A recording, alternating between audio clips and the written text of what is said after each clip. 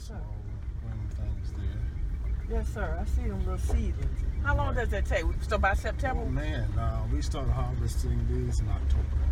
Okay. In October. Okay. Hailing from 4 generations of master farmers, John Wesley Boyd Jr. has raised everything from chickens, tobacco, wild pigs, corn, wheat.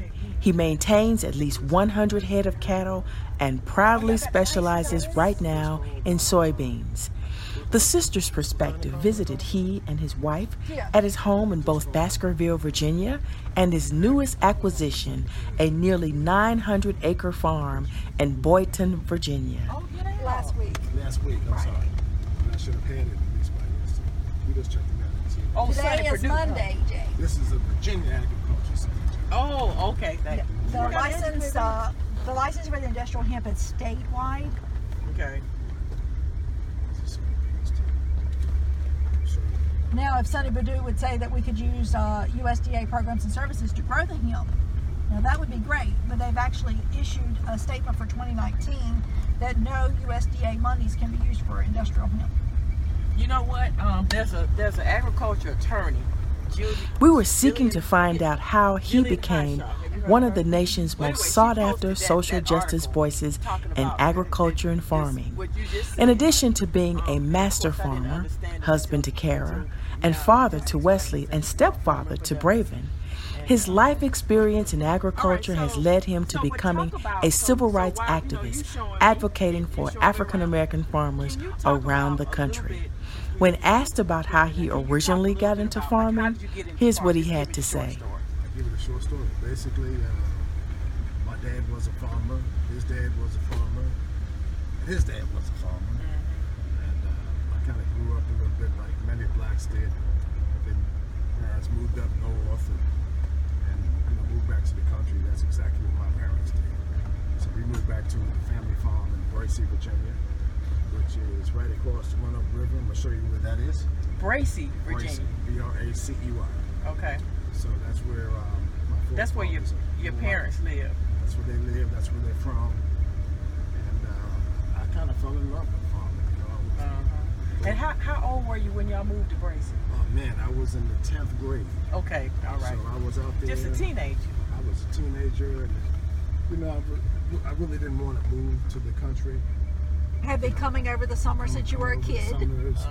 Oh, okay. Since I was a kid, I thought that was okay. But actually living here, I wasn't feeling that at that particular time. Okay. That family farm, located in Mecklenburg County, just shy of the North Carolina border, is still owned and operated by the Boyd family today. For a long time, the Boyds conducted their farming operations without government assistance until one day, John Boyd Jr. decided he wanted to buy his own farm. Basically, I wanted to buy a farm, so I started looking, and I found this gentleman by the name of Russell South.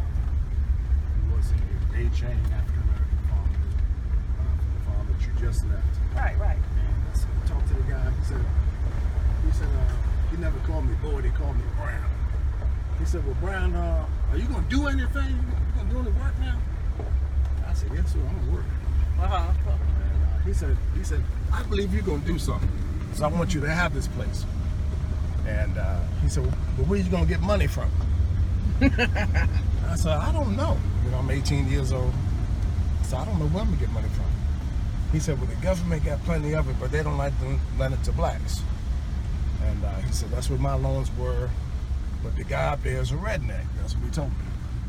And I'm thinking, I wasn't a 60s child, so I had some white friends.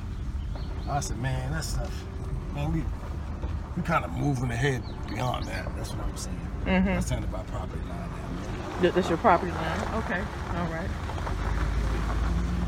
So, anyway, so I applied to purchase the farm, and I wound up assuming Russell Sally's debts, a portion of his debts, to purchase the farm. Because he had a mortgage on it, probably. He had a mortgage on the property. He had lost the farm, and when we went to closing, all that was new to me. And Russell Sally asked Mr. Garnett, the lending officer, well, how much money am I going to get out this deal? And he said, well, Russell, you're not going to get anything because you already lost the farm. And Mr. Sally, he was handicapped. He only had one hand. And he beat down on this wooden desk. That's what's coming up off the ground. He said, well, I don't give a damn if you give it to Brian for 25 cents. And I was thinking to myself, oh, God.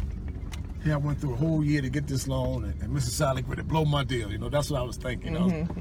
I was that was my personal interest at the time. And he says, well, where you gonna get operating money from? He said, Mr. Sally. I said, I don't know. He said, well, you can get that from the government too. They're supposed to lend it to you, but they probably won't. So he told me good luck with the Farmers Home Administration. It was called the Farmers Home Administration back then. And so I went up there and applied for the loan, and I got a loan sporadically here and there. But for the most part, Mr. Garnett to me was a redneck. You know, he tore my application up one year and threw it in the trash can. But didn't I read something about it took a year, 340 something? 87 days to process a black farm loan request, and less than 30 days to process a white farmer's loan. And one year I was sitting in his office. This is the truth. The desk is sitting here, I'm sitting here, and Mr. Garnett was sitting over there. And this guy, well, not a guy, Farmer Earl comes in, abruptly interrupts my loan process with Mr. Garnett, and he says, "Oh yeah, there you go, Earl. I got your check here," and it was a check for $157,000 in the '80s. You know, for a farm operating loan, a lot of money. Okay. So I'm sitting there looking at that, and I'm begging for I was only needing $5,000 to plant my crop and harvest it. Sitting there pleading with Mr. Garnett for $5,000, and this guy walks in, gets Mr. Garnett hands him a $157,000 check. They do the pleasantries. They're going to go down to South Hill and have dinner at Brian's Steakhouse, him with his wife. They did all the presents. And this was a white farmer that was getting the check. Oh, this is the epitome of Mecklenburg County, right. What a white farmer would look like. Uh-huh. And on the way out, they said goodbyes, and I'm still sitting there, I'm looking, and Farmer Earl says, Mr. Garnett says to Farmer Earl, "Oh, Earl, come on in here one day next week and fill out that paperwork now, you know, for the loan and all. I ain't had time to do it." Oh. So he hadn't even filled out the paperwork. He picks up a check for $157,000. And I'm in here pleading with him for $5 grand. For $5 grand, 5 measly, funky, stinky grand. And he's telling me he's not going to lend me any of his money. This is how the dialect and how he was talking to black people back then. I'm not going to lend you any of my money. He was calling farmers like myself and senior statesmen to me. Boy, you know, refer to him, you know, that old boy. And those farmers in there were in their 60s and 70s. I still refer to the guy now as Mr. Tisdale. And he calling them boy. He's calling them boy. And that's when I went there and I said, "Well, you're not gonna lend any money?" And he says, "No." I said, "Well, I have a great relationship with God, but I didn't have where I am now." And I don't know if he said F you first or I said F you first, but we both said it, and he spat, and it went on my shirt, and that's when I started cursing back at him, and I stood up. You know, I'm young. You know, I was actually thought about doing something to him. Yeah, I actually thought about taking him to the woodshed. You know, black style. Right. You know, you don't spit on no brother, man. And I actually literally thought about that, and something said, "Go to the bathroom," and I did. And I came back, and I said, well, saying to myself, if I hit this guy, I'm gonna do some federal time. You know, this is the federal government. And I came back in, And I asked him again, I said, so you gonna lend me no money? He said, no. And that's what he said, well, I don't give a damn if you don't come back next year. I turned around and walked out the office. And when I came out the back door, all of the employees that were inside were outside.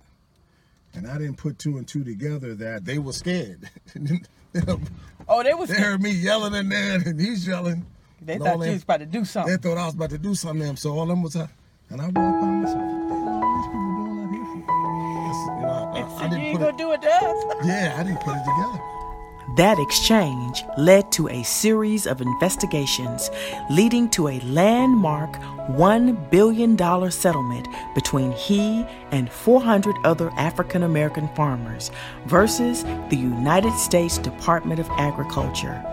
Known as the Pickford and Glickman case, this historic landmark class action suit alleged that from 1981 to 1997, USDA officials ignored complaints brought to them by African American farmers, denying loans and other support due to rampant discrimination. And that was just the beginning. After that settlement made news, and after more black farmers came forward having missed the deadline to apply for money, he made headlines as founder and president of the National Black Farmers Association, advocating on behalf of more than 80,000 late claimants.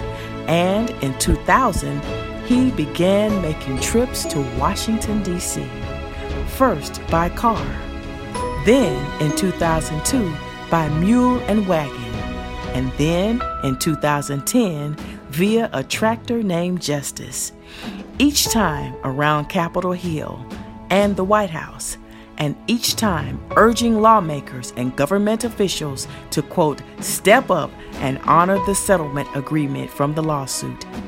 Today's Sisters Perspective Spotlight is on John Wesley Boyd, food justice advocate and